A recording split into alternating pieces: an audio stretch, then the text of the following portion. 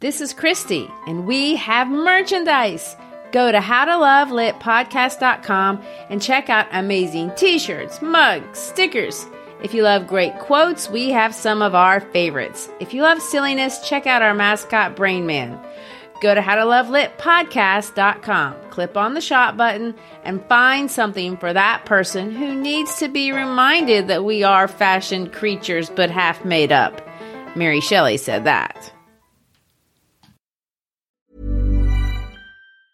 Hiring for your small business? If you're not looking for professionals on LinkedIn, you're looking in the wrong place. That's like looking for your car keys in a fish tank. LinkedIn helps you hire professionals you can't find anywhere else, even those who aren't actively searching for a new job but might be open to the perfect role. In a given month, over 70% of LinkedIn users don't even visit other leading job sites. So start looking in the right place. With LinkedIn, you can hire professionals like a professional. Post your free job on linkedin.com/achieve today. We proudly welcome artist Samantha Sherry as our sponsor on the How to Love Lit podcast. Sam is a world-class artist specializing in animal portraits. We invite you to check out her work at samanthasherry.com. Tell her Christian Gary sent you. Again, samanthasherry.com.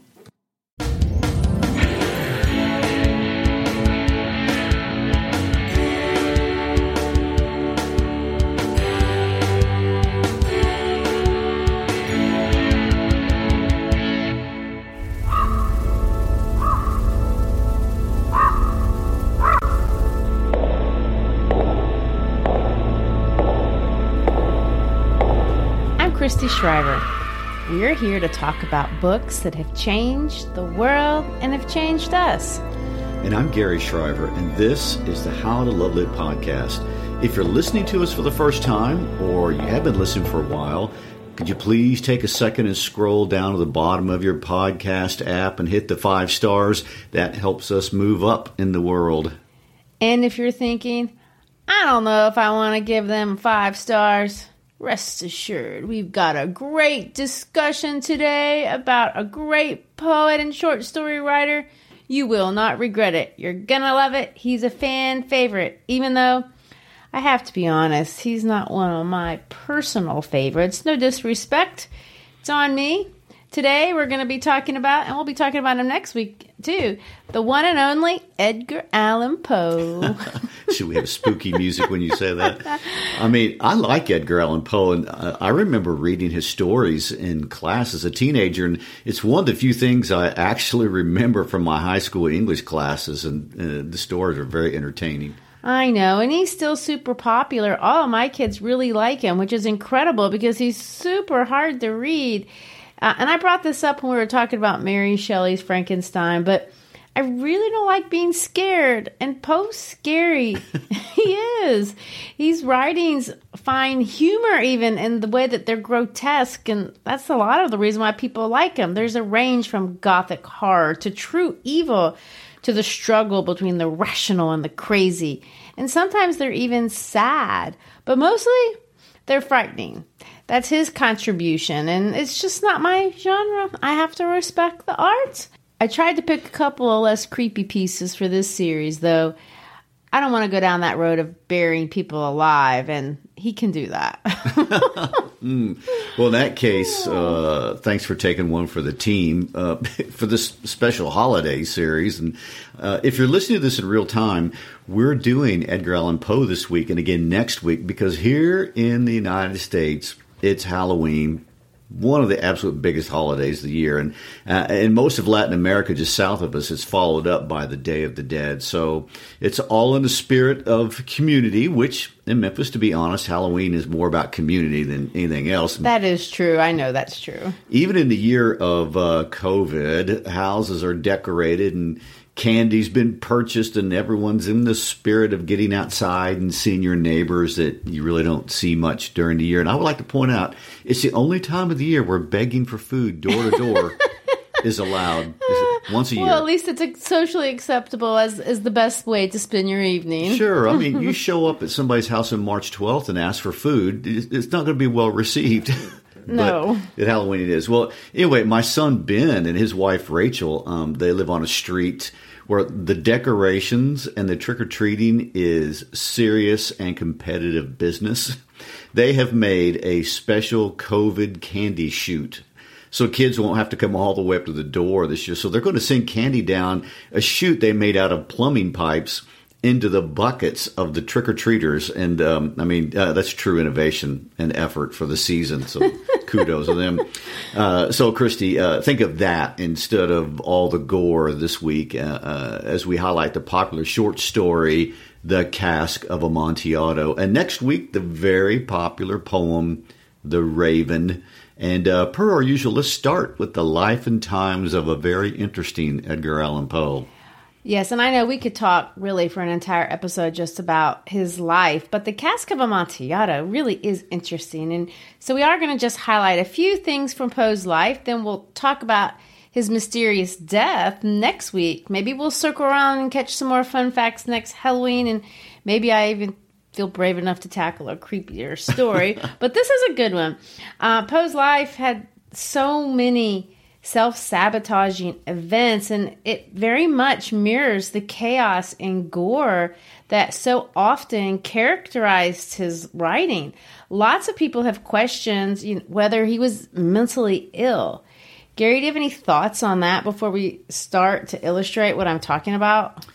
Let me say that it goes without saying that you cannot, and I haven't seen any articles from any real legitimate sources that medically diagnose a person who is not alive. And since Poe died in 1849, it's nothing but speculation.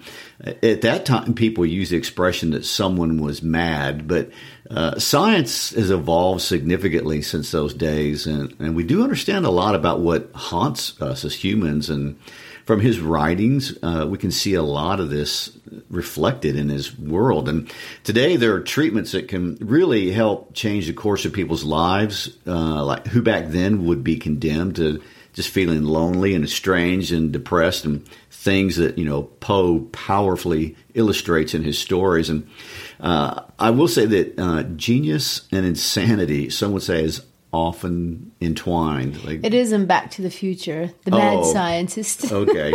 Opposite sides of a coin, if you will. Yes.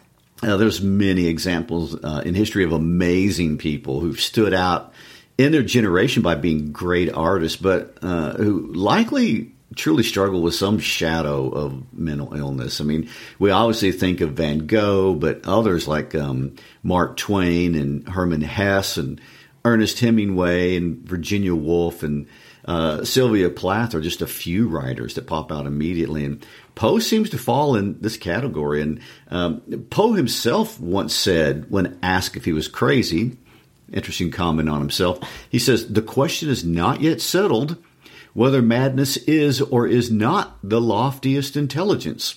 Whether much that is glorious, whether all that is profound does not spring from disease of thought, from moods of mind exalted at the expense of the general intellect." Wow. And that's actually really insightful for a person, if you think about it. He predates psychology. I would like to point out, we've been saying for as long as we've been doing the podcast that the best writers were amateur psychologists. They did not really know what they were looking at, but they could describe it in writing. And, of course, people responded to that by saying, yeah, I know exactly what that person's like. And so I do want to go on and say, and be clear about this, there's no one that claims that mental illness promotes artistic talent.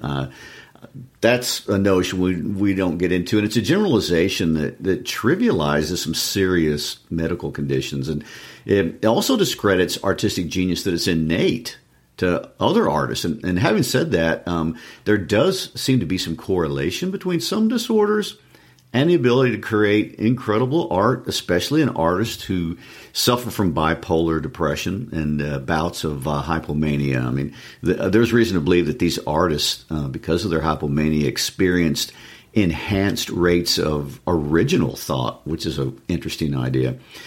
They can experience unusual creative thinking, increased productivity. There's evidence to suggest that these artists also experienced increased fluency and frequency of thoughts. That's another great idea. They often tend to rhyme and use other sound associations, such as alliteration and musical things like that. And sometimes there's something called clang associations that can figure into that. And it seems that for some creative people who are already gifted, manic depressive illness provides an opportunity to actually produce art, because during these times, they don't require much sleep. They can focus intensely, vigorously, and even with great confidence of thought on their art. And I read one researcher who concluded that contradictory mood swings, when they are harnessed, enhance the artist's already innate ability to accurately see and reflect truth in nature and humanity in a way that those without these biological issues simply cannot even detect or feel, much less put into words. Wow. So what you're saying is, if you are already a genius, an artistic genius, this disorder could actually help you enhance your genius into works that maybe you otherwise wouldn't have been able to do? Yes, that is possible. And see the world from a perspective that others simply cannot see. So, that's one way of thinking about it. And, of course, it goes without saying that any mental illness naturally comes with a lot of struggle. And Edgar Allan Poe, whether he suffered, as some suggest, from bipolar depression or not, he really seriously reflects great struggle. I mean, so much internal and external struggle, lots of it that he created himself. But a lot of it he did not. He was victimized, especially as a child. That's true. His life, there's no doubt, was truly difficult. And under any circumstances, no matter how your brain is wired, anyone would struggle with these kinds of life traumas. What's remarkable is that he was able to hone this. In fact, if you want to say it this way, he was kind of honed in art, because he was born to actors in 1809, and apparently his mother was a fabulous actress. His dad, not so much, I guess pretty average on the stage, and off the stage, pretty much a schmuck. He abandoned them. His mother died before she turned 3, a death that he always remembered and spoke about. He talked about her vomiting blood and being carried away forever by horrible men dressed in black. So most scholars agree that this death, her death of tuberculosis, really changed him and in many ways informed a lot of his work. If you notice, lots of his stories carry with them this idea of being buried and being lost and then coming back, living versus dying. He had also an idealized image of who his mother was, and we can see, idealized women also in a lot of his writing. Well, she was the first woman he lost, but loss characterized every relationship with a woman that he loved for the rest of his life. I know, and that's just so sad. Even in high school, he had a close friend, and he loved his friend's mother, and she died of tuberculosis.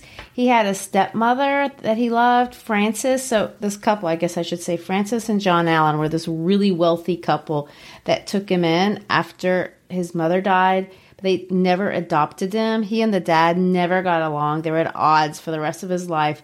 But the mom and he were really close. And of course, she died tragically. Never mind the fact, later on, we're going to find out that his wife died. So that's a lot of loss. When his real mother died and he was taken in by the Allens, Poe went to live in England with the Allens, and they sent him to boarding school. A very lonely place, it seems, for Poe himself. But he did hit the British literary scene at a great time. And during his education there, he was exposed to the great Romantic writers, to Byron and to Shelley, and which are two that we've talked about. But he likely read a lot of Romantic writers. Well, I'm sure he did. And you can obviously see this from the Gothic influence in his work. In fact, lots of critics make fun of him because he's over the top with these kind of romantic notions and styles. And I will say, you can't deny that he kind of goes a lot out of control. We'll see this in The Raven. The man loves him some alliteration and rhyme.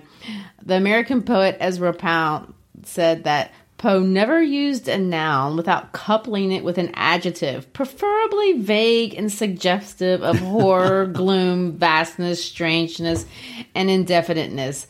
Of course, all that's so true. What a gift to be able to put a haunting word with a noun every time. And well, after this, we're going to read a real British Gothic tale with Wuthering Heights, and we can see for ourselves the comparisons. True, and I know I'm getting ahead of myself talking about the unusual and really iconic style of Poe, because everybody knows Poe when they read him. He does have this real original style, whether you like it or not. He refers to a lot of bold colors, black, white, red. He uses long words on purpose, Latin type words, when he could use short words. For example, you would never be sick with Poe. You would be suffering from a malady. So that kind of thing is just all over the place. Well, you know, contrived right or not, he was clearly extremely bright. And when it came time, Poe managed to get admitted into the University of Virginia, where he studied French, Italian, Spanish, Latin. Obviously has a gift for language. Yes, for sure. In every way. And he was doing really well until he self-sabotaged. And he got mad because Mr. Allen wouldn't give him enough money to live off of. So by way of getting back, he took up gambling and he ran up debts and got himself repeatedly drunk to the point he got thrown out of school. And this is where we see that conundrum. You know, Mr. Allen does something mean, but then in reaction, he does something more mean to himself. This was the first mess that he makes like this, but this isn't going to be the last. His relationship with alcohol is also particularly bad. He can't handle it. After leaving Richmond, he goes to the Army. And again, he starts off doing really, really well because he's really smart, and he moves up the rank to regimental sergeant major, which is as high as you can go as an enlisted person. So he goes to Mr. Allen and asks him to help him, and he does, and he gets him an appointment at the very prestigious West Point Military Academy. For sure. But, of course, he does well until he self-sabotages again. Again, because Mr. Allen won't give him money. Well, he starts skipping classes, and he got himself court-martialed for gross neglect of duties. Poor Poe. I mean, he just is lost, and we see this how he just floats around. He can never even find a place to settle down. He moves from city to city, and this is going to be what happens for the rest of his life. He's going to move to New York. He can't find a job there. Remember, this is one of those days in the old days where if you don't have food, well, if you don't have a job, you don't eat. There's no such thing as public assistance. So he reaches out to Mr. Allen. Mr. Allen, nothing. Which, by the way, Mr. Allen's really, really wealthy. I also want to point out that although I make it sound like he's floating around idly, he is writing, and he's producing a couple of books of poems. But you can't make money as a writer in those days. You can barely make it these days. Eventually, he moves to another city, Baltimore, to live with a relative, a woman by the name of Mrs. Clem, his aunt. And he gets a little bit of luck because he gets a short story published. People like it. It attracts the attention of a recognized novelist, a woman named Mrs. John P. Kennedy.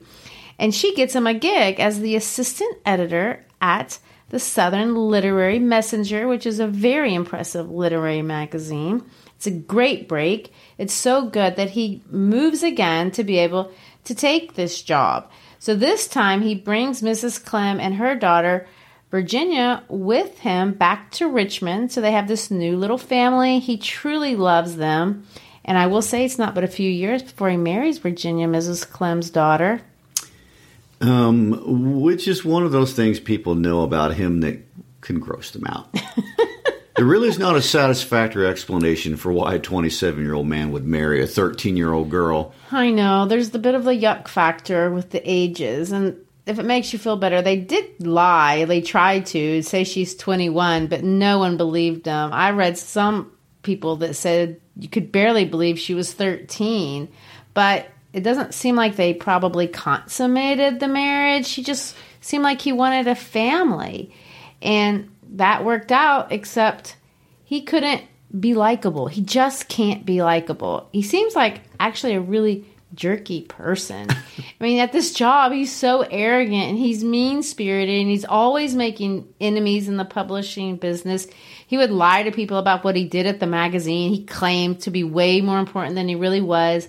Then in the magazine, he would lambaste popular writers. He would insult the readers of the magazine itself. I mean, it's kind of funny. I mean, I read one quote where he said this. He's going to chide all Americans. He says, American readers, he chides us for liking a stupid book the better because sure enough, it's stupidity that's American. Well, he also published stories that were so horrifying. They were insulting. A lot of people know the famous story Berenice, where a man prepares to marry his cousin, but then actually ends up burying her alive and then digging her up again. It has stuff about teeth. It's so weird. It's shocking. And he does it totally on purpose. Well, he was one of the first artists. And of course, this is the concept behind all social media clickbait, but in all kinds of TV shows now. But he understood that shocking and insulting gets you noticed, and you can't be famous if no one knows who you are. And Poe actually said that. Well, I guess that is true. But Poe kept getting himself into so much trouble. He could not moderate. He would get fired, go somewhere else, get another job, insult people all over again. It's just this real self-sabotaging pattern. He had such confidence that he was this amazing writer, and he had this incredible disdain for people who did not recognize his genius. And of course, we can argue if he was right or wrong about his talents, but history seems to agree with him. But regardless, he just couldn't get along. Well, I want to stop here with his life and finish this crazy tale next week. But I did want to end with a very interesting insult that relates to this story that we're getting ready to read. So in 1840, Poe is back in Philadelphia, getting fired by yet one more boss. And Poe is indignant about this, as his usual demeanor when he gets fired. Yes. And he fires off a letter to his boss, and he says this: "If by accident you have taken it into your head that I am to be insulted with impunity, I can only assume that you are an ass. Nemo me impune lacessit," which is my poor attempt at reading Latin. Yeah. But this Latin phrase means this: no one insults me with impunity. Which is interesting because that is the inscription that we're going to read in the story, The Cask of Amontillado. It's also an ironic turn of phrase because it seems there was absolutely no one in the literary world that Poe would not just blast and savage in review after review. And he was a huge insulter. He even accuses Henry David Longfellow of plagiarism, which from what I read, Poe wasn't above himself. No, he wasn't. He did it more than once.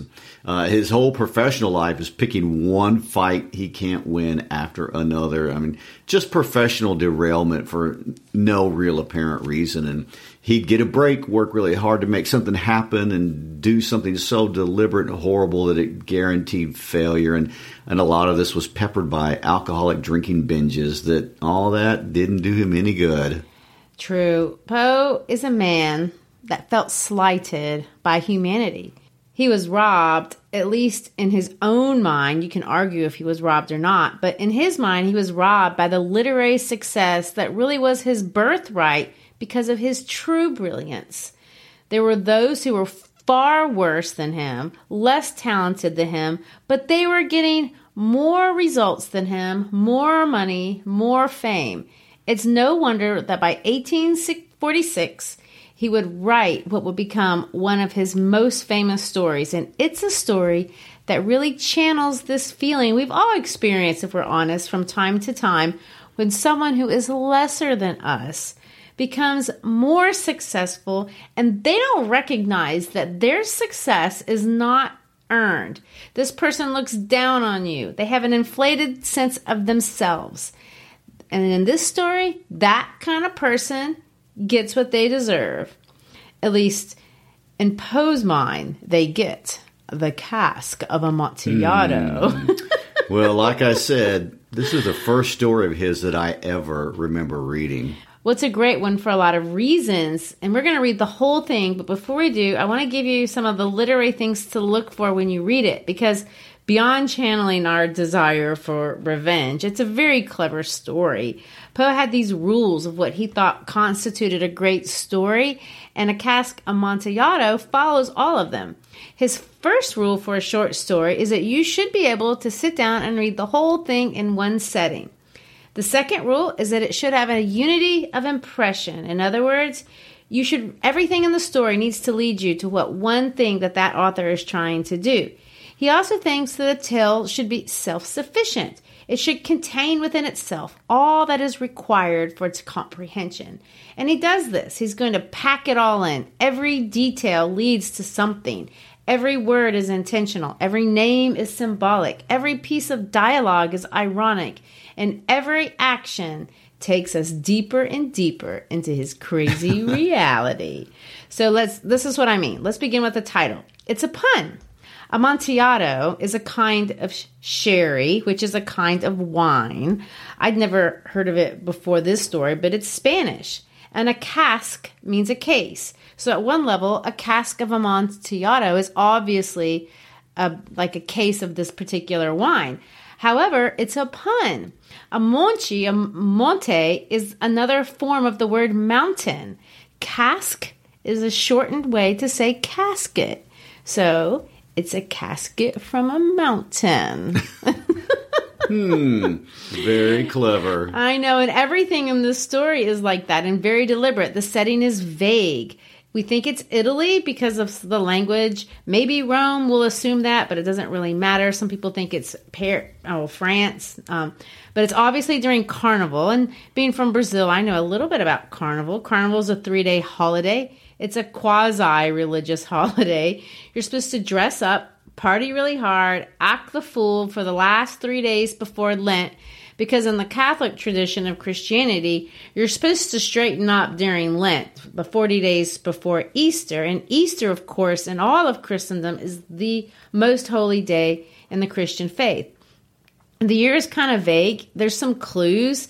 Montresor is a Mason, and that only existed in the 1730s upwards. He's wearing this roquelaire, which is this fashionable thing during the 1700s. There's a couple of other clues that let you know that it's probably in the second half of the 1700s. It's not obviously super important to pinpoint the year. The names, it's more interesting. They're coded. Fortunato obviously means fortunate, which this dude is quite unfortunate. Hence the irony. Yes, but he's also fortunate, and that's part of the reason Montresor hates him. He apparently considers himself to be better than Montresor. He's a better wine connoisseur, although he doesn't know anything we're going to figure out, because he doesn't know that Amontillado is a sherry, which I wouldn't have known that either, but I'm not of Italian lineage and a wine connoisseur. And we know it because he makes fun of another guy named Lucrezi, who says, the guy doesn't know Amontillado from sherry, and it's the same thing. But anyway, this all informs the reader that Fortunato is stupid.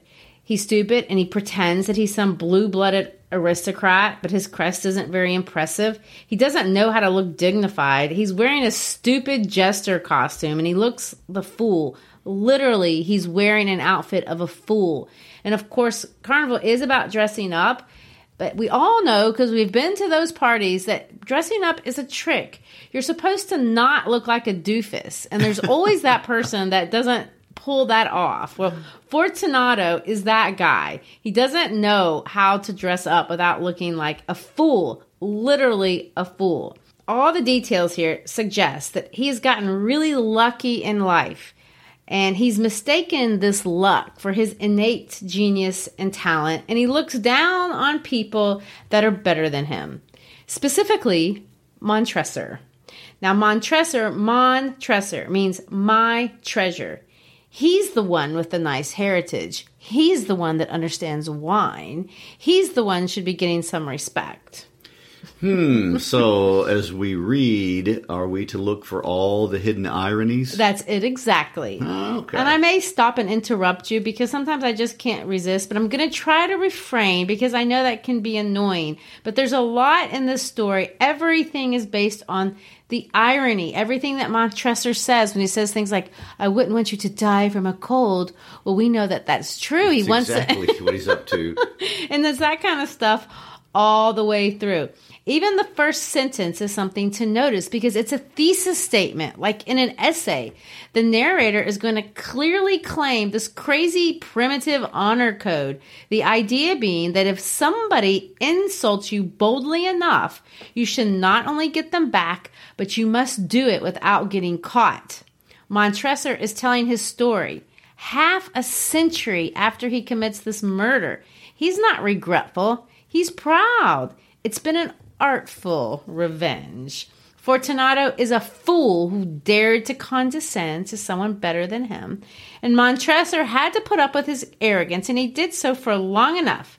And when we get to the part where Montresor points out the coat of arms, notice that it's a human foot crushing a snake. From Montresor's perspective, this is the story of a man getting what's coming to him.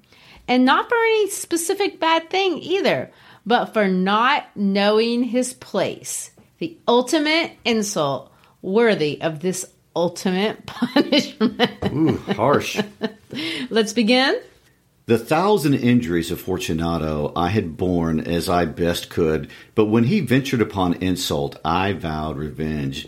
You, who so well know the nature of my soul, will not suppose, however, that I gave utterance to a threat. At length I would be avenged. This was a point definitely settled, but the very definitiveness with which it was resolved precluded the idea of risk. I must not only punish, but punish with impunity. A wrong is unredressed when retribution overtakes its redresser. It is equally unredressed when the avenger fails to make himself felt as such to him who has done the wrong. It must be understood that neither by word nor deed had I given Fortunato cause to doubt my goodwill. I continued, as was my wont, to smile in his face, and he did not perceive that my smile now was at the thought of his immolation. He had a weak point, this Fortunato. Although in other regards he was a man to be respected and even feared, he prided himself upon his connoisseurship in wine. Few Italians have the true virtuoso spirit. For the most part, their enthusiasm is adopted to suit the time and the opportunity to practice imposture upon the British and Austrian millionaires. In painting and gimmery, Fortunato, like his countrymen, was a quack. But in the matter of old wines, he was sincere. In this respect, I did not differ from him materially. I was skillful in the Italian vintages myself, and bought largely whenever I could. It was about dusk one evening during the supreme madness of the carnival season that I encountered my friend. He accosted me with excessive warmth, for he had been drinking much. The man wore motley. He had on a tight-fitting partastric dress, and his head was surmounted with the conical cap and bells. I was so pleased to see him that I thought I should never have done wringing his hand. I said to him, "My dear Fortunato, you are luckily met. How remarkably well you are looking today. But I have received a pipe of wine that passes for Amontillado, and I have my doubts." How? Amontillado? A pipe? Impossible. And in the middle of the carnival? "I have my doubts, and I was silly enough to pay the full Amontillado price without consulting you in the matter. You were not to be found, and I was fearful of losing a bargain." Amontillado? "I have my doubts, Amontillado? and I must satisfy them. Amontillado? As you are engaged, I'm on my way to Lucrezi. If anyone has a critical turn, it is he. He will tell me. Lucrezi cannot tell Amontillado from sherry. And yet some fools will have it that his taste is a match for your own. Come, let us go. Whither? To your vaults. My friend, no, I will not impose upon your good nature. I perceive you have an engagement. Lucrezi. I have no engagement, come. My friend, no, it is not the engagement, but the severe cold with which I perceived you are afflicted. The vaults are insufferably damp. They are encrusted with niter. Let us go, nevertheless. The cold is merely nothing. Amontillado, you have been imposed upon. And as for Lucrezi, he cannot distinguish sherry from Amontillado. Thus speaking, Fortunato possessed himself of my arm, and putting on a mask of black silk and drawn a roquelaire closely about my person, I suffered him to hurry me to my palazzo. There were no attendants at home. They had absconded to make merry in the honor of the time. I had told them that I should not return until the morning, and had given them explicit orders not to stir from the house. These orders were sufficient, I well knew, to ensure their immediate disappearance, one and all, as soon as my back was turned. I took from their sconces 2 flambeaux, and giving one to Fortunato, bowed him through several suites of rooms to the archway that led into the vaults. I passed down a long and winding staircase, requesting him to be cautious as he followed. We came at length to the foot of the descent, and stood together upon the damp ground of the catacombs of the Montressors. The gait of my friend was unsteady, and the bells upon his cap jingled as he strode. The pipe! It is further on, but observe the white webwork which gleams from these cavern walls. He turned toward me and looked into my eyes with 2 filmy orbs that distilled the rheum of intoxication. Niter? Niter, I replied. How long have you had that cough? My poor friend found it impossible to reply for many minutes. It is nothing. Calm, I said with decision, we will go back. Your health is precious. You're rich, respected, admired, beloved. You are happy as once I was. You are a man to be missed. For me, it is no matter. We will go back. You will be ill, and I cannot be responsible. Besides, this is Lucrezi. Enough. The cough is a mere nothing. It will not kill me. I will not die of a cough. True.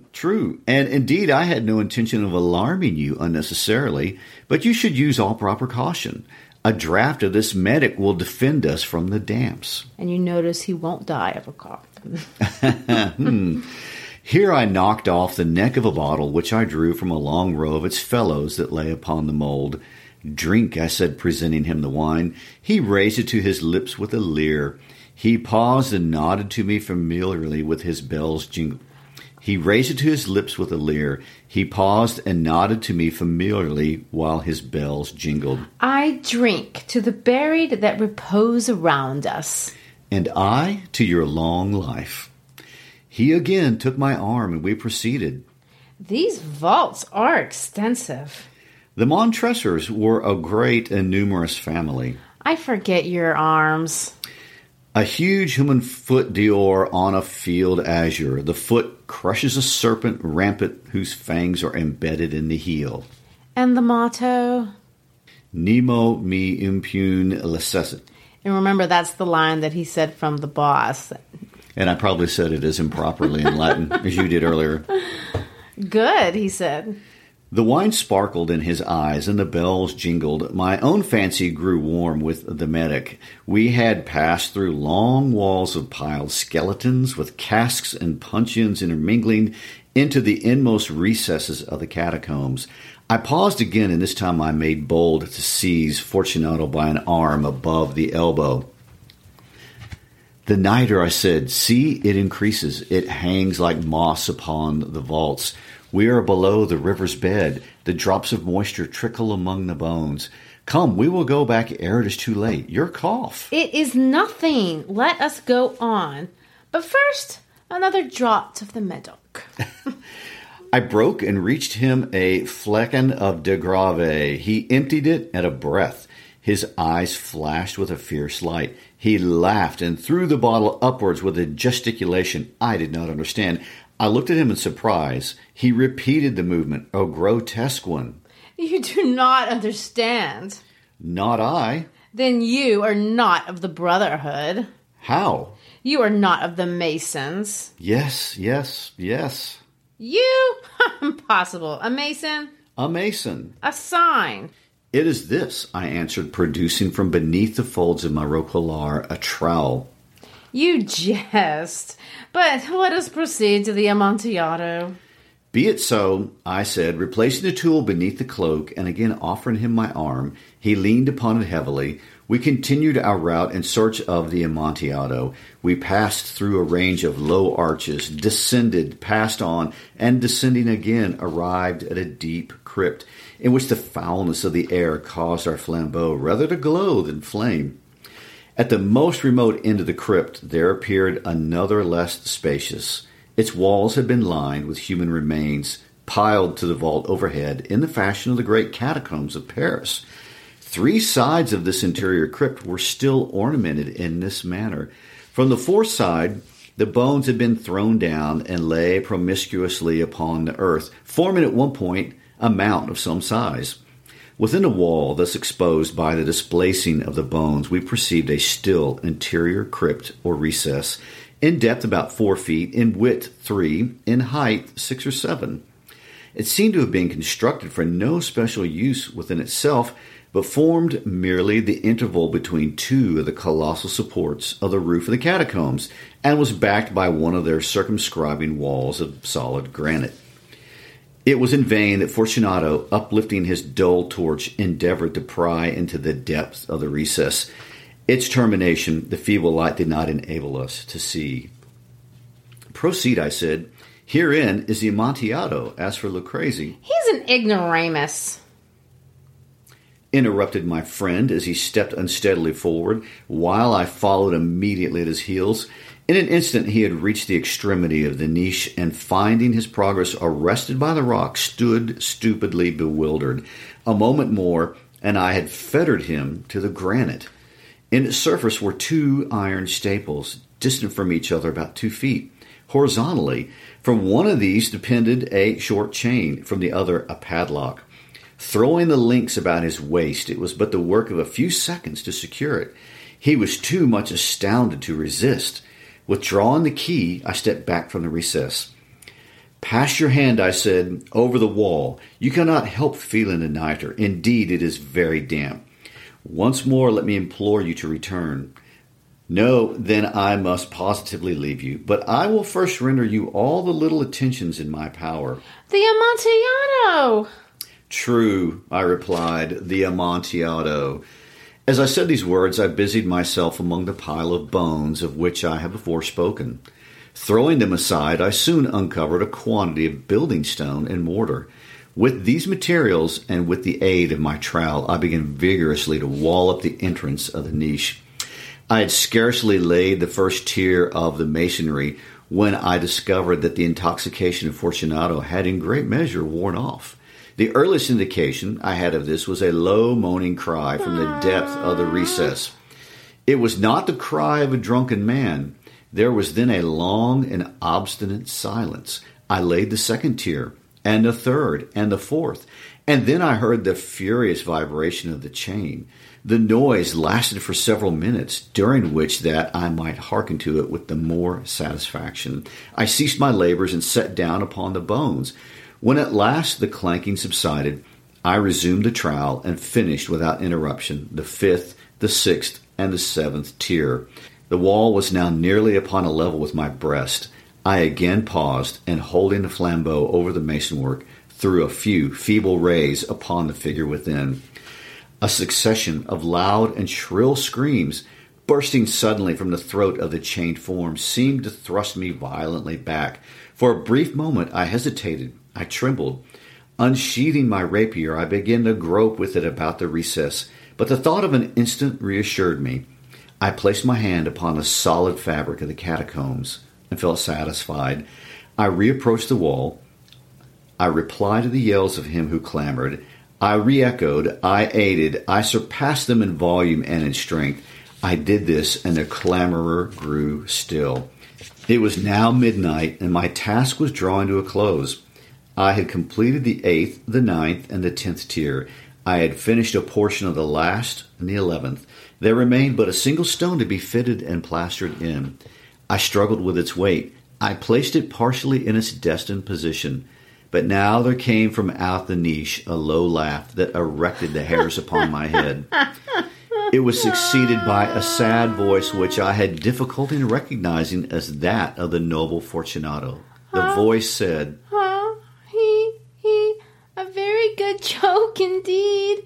An excellent jest. We will have many a rich laugh about it at the palazzo. Over our wine. The Amontillado. Yes, the Amontillado. But isn't it not getting late? Will not they be awaiting us at the palazzo? The Lady Fortunato and the rest? Let us be gone. Yes, I said, let us be gone. For the love of God, Montresor. Yes, for the love of God. But to these words I hearkened in vain for a reply. I grew impatient. I called aloud, Fortunato! No answer. I called again, Fortunato! No answer still. I thrust a torch through the remaining aperture and let it fall within. There came forth in return only a jingling of the bells. My heart grew sick. It was the dampness of the catacombs that made it so. I hastened to make an end of my labor. I forced the last stone into its position. I plastered it up. Against the new masonry, I re-erected the old rampart of the bones. For the half of a century, no mortal has disturbed them. In pace requiescat. Pretty gruesome story. Well, I don't know if I should say peace out on that note. Oh, I don't know. But thanks for being with us today. Check us out on our How to Love Lit podcast page, our Facebook page, our pod page, and our Instagram page. And for real, peace out.